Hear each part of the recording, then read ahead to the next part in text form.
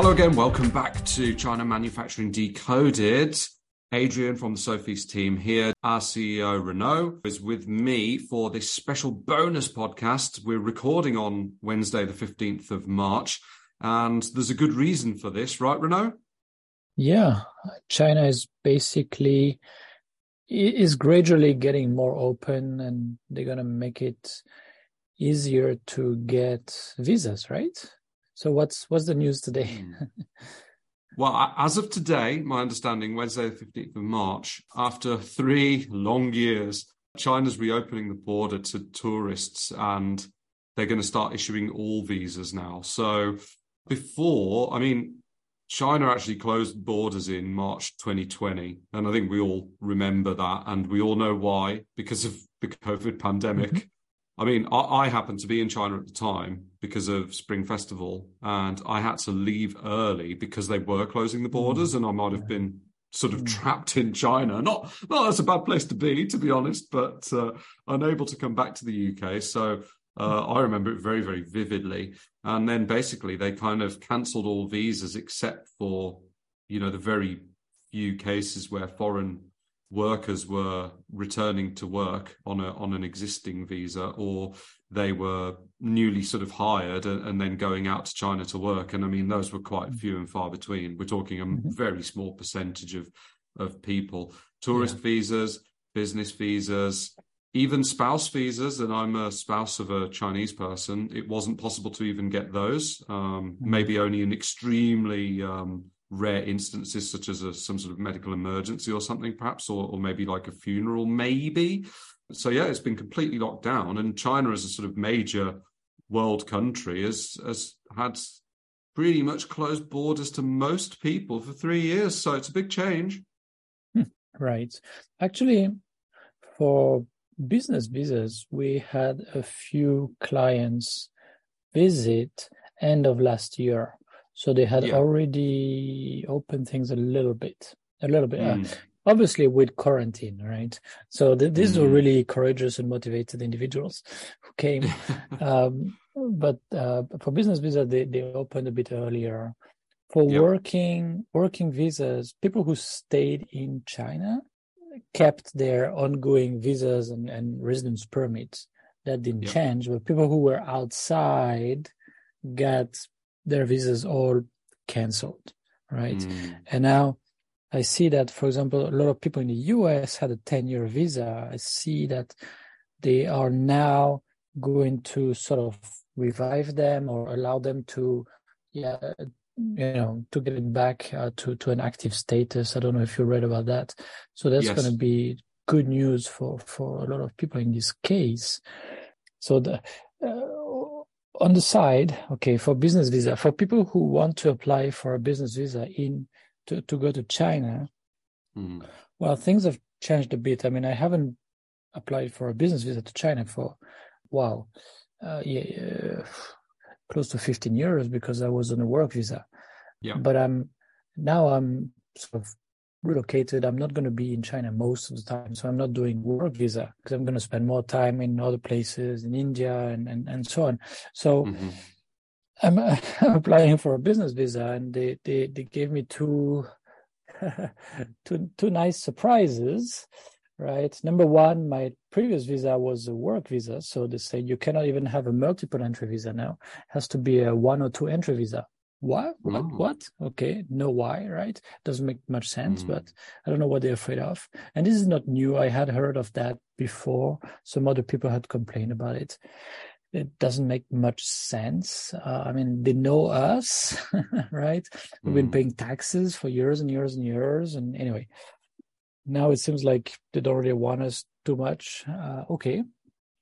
That's one thing. And the second thing is that there's a long form now to fill out online, and it takes 1 to 2 hours to do. Yeah. And they ask all kinds of information, including, the names of your parents and things like that, and your spouse and blah, blah, blah, blah, your kids and where you've been working and when you've been studying. But every single job you've had, exactly where is it, and what's the phone number to call if they want to check, and all these kind of things, with the dates, starting dates, and so on. A lot of people will really struggle to get that information, I guess, and that's kind of a long form to fill out. So it was not much fun. Yeah. And then I mean, I'm in Hong Kong now, sort of as my basis. So it's 6 working days with an option for an express visa in 4 working days. That's not bad. There's agents to help do that. That's fine, right? So, yeah. Also, for people who are coming for the first time, it would probably be impossible for them to get a 6 months multiple or 1 year multiple, right? The first time you start slowly and then they extend over time. So that's just for maybe people listening who are not very familiar with that. And that's it, in the process. And it's a bit long. The invitation letter needs to be specific. Yeah. And they told us you need to address it to the commissioner of blah blah blah in that office, and then you need to add, to specify who's going to pay for that, and you have to specify exactly the itinerary. Gonna go to this city and then to that city and then to that city, and I intend to come on that day and so on, right? That's new to me also. That's new. I don't think they really keep track of it afterwards, but. Well, right. Never really know. Oh, also, they asked me to add also a mention of who will pay for the expenses of, the travel expenses. So that's also new. Okay, they're asking a lot of things, basically. So to those who haven't applied for a business visa yet, be ready. Another thing I heard, because a lot of people are talking, different experiences and to share, how, and now it's years ago, before COVID, some companies of a certain size would go to China with a bunch of people, and they would go to the Canton Fair with maybe 3 teams of 5 people or something like that, right? And I one of our clients, they're relatively large retail chain. And they went, and the big boss went into China, and they went into China with, I don't know, I think it was about 10 people going with him to see a few suppliers and to see their China office and everything, which was quite common pre-COVID. And then they had to wait for about 2 hours because they were peppered with questions. Why are you coming? Why so many people? And so on. Right? So things... You need to see things sort of, it's not the same as before, right? You have to avoid assuming that things are going to be as easy as before. People have taken new habits, and I don't know, maybe they have new guidelines. I don't really know because all of this is not very clear, right? So that's for the business visa. Yeah. When it comes to work visas, from what it seems, the same system where you get a number of points. So you now it's the same everywhere. Whereas before, when I applied first, it was city by city, and now it's nationwide, and it's the same system. You need to apply online, and based on the responses you give them, such as, have you been working in a big company? How many years of experience? Do you speak Chinese? What level? And so on and so forth. You get a certain number of points, and most people kind of target to be in a B, whereas the A is really the like if you have deep experience in the manufacturing process of semiconductors, you're going to be in an A. They want you, right? Yeah, very much so.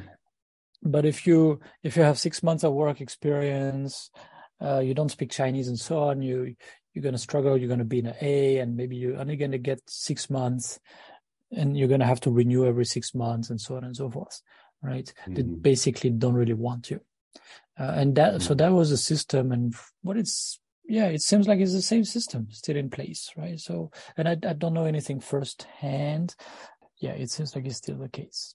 So the big change sort of today, or it was yesterday, was the tourist visa. What are the news saying? Well, tourist visas are now going to be available, and they simply were not before. All Of right. course, on a tourist visa, we're not going to suggest that you go and do business activities, but nonetheless, you're going to have more access to China than before. So, As a tourist, yeah. Right. And so, valid visas, my understanding is they are going to be sort of unfrozen and they can be used. There will be visa-free entry for Hainan Island and also cruise ships going into Shanghai. So I don't know exactly how many days you'd be allowed in Shanghai, but I'm assuming that you'd have sort of like, I don't know, maybe like 72 hours or something like that. That would be my guess.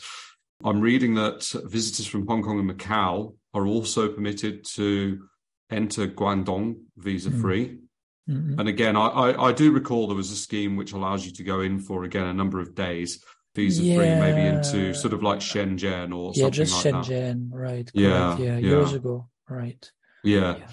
I also, and I can't confirm whether this is the case, but I did know that at Lohu border in Shenzhen, which is accessible by train from, metro from Hong Kong, you could get a visa on arrival. Right. So I checked that, and I don't know, 1 or 2 weeks ago. It was not restarted yet. Right. I don't know if it is going to be restarted now. It's not very clear. Right. Okay. It may be possible sometime soon, and for that you need to have Chinese cash in your pocket. So and you go up to a little window. I think it's like upstairs or something. So bear that in mind. But I think it's mainly because they are considering COVID now to be kind of over in China, and we have to talk about COVID a little bit. I suppose where you're sitting right now and me. I mean, COVID. We're not really thinking about it. We're not talking about it. Here in the UK, I would say it's probably pretty similar in the States as well. Yeah. In China, very different story up until relatively recently. But I think this sort of signals the end of COVID in China. I mean, are we still seeing a lot of disruption due to COVID in China? I think far less than before now, right? Far less. Yeah, they've been really, really fast in jumping from, this is a huge challenge to our country. We all need to be mobilized. This is everybody has to be really, really strict about it and everything, all the way to, actually, it's just like a cold. Like, don't worry about it. Let's all get it and let's get over it, right?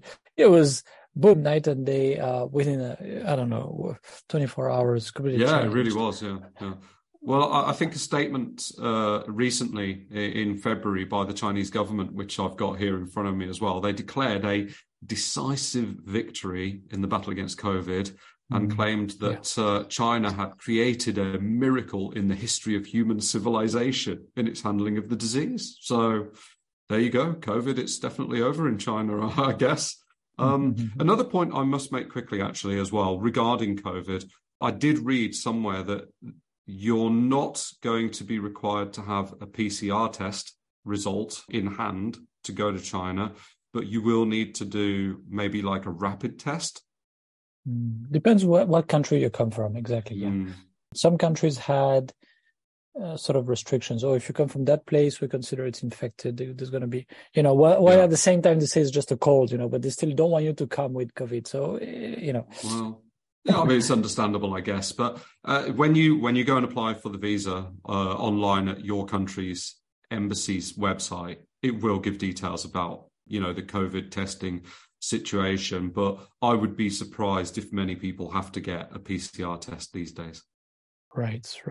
Yeah, this is going to disappear, but still, people, you have to check with the airline and so on, what exactly is the situation, obviously. What are the requirements? Yep. So I think that's it. That's the big sort of news today. I think your explanation about the business visa is important because it has changed quite a lot. And that online form, and I've seen the form as well, and you're absolutely right. It's onerous. You need to include the details they ask for. Okay, and they ask, actually, they have some specific questions. Have you been working in the military? Have you been working with this or that? Right? Yeah.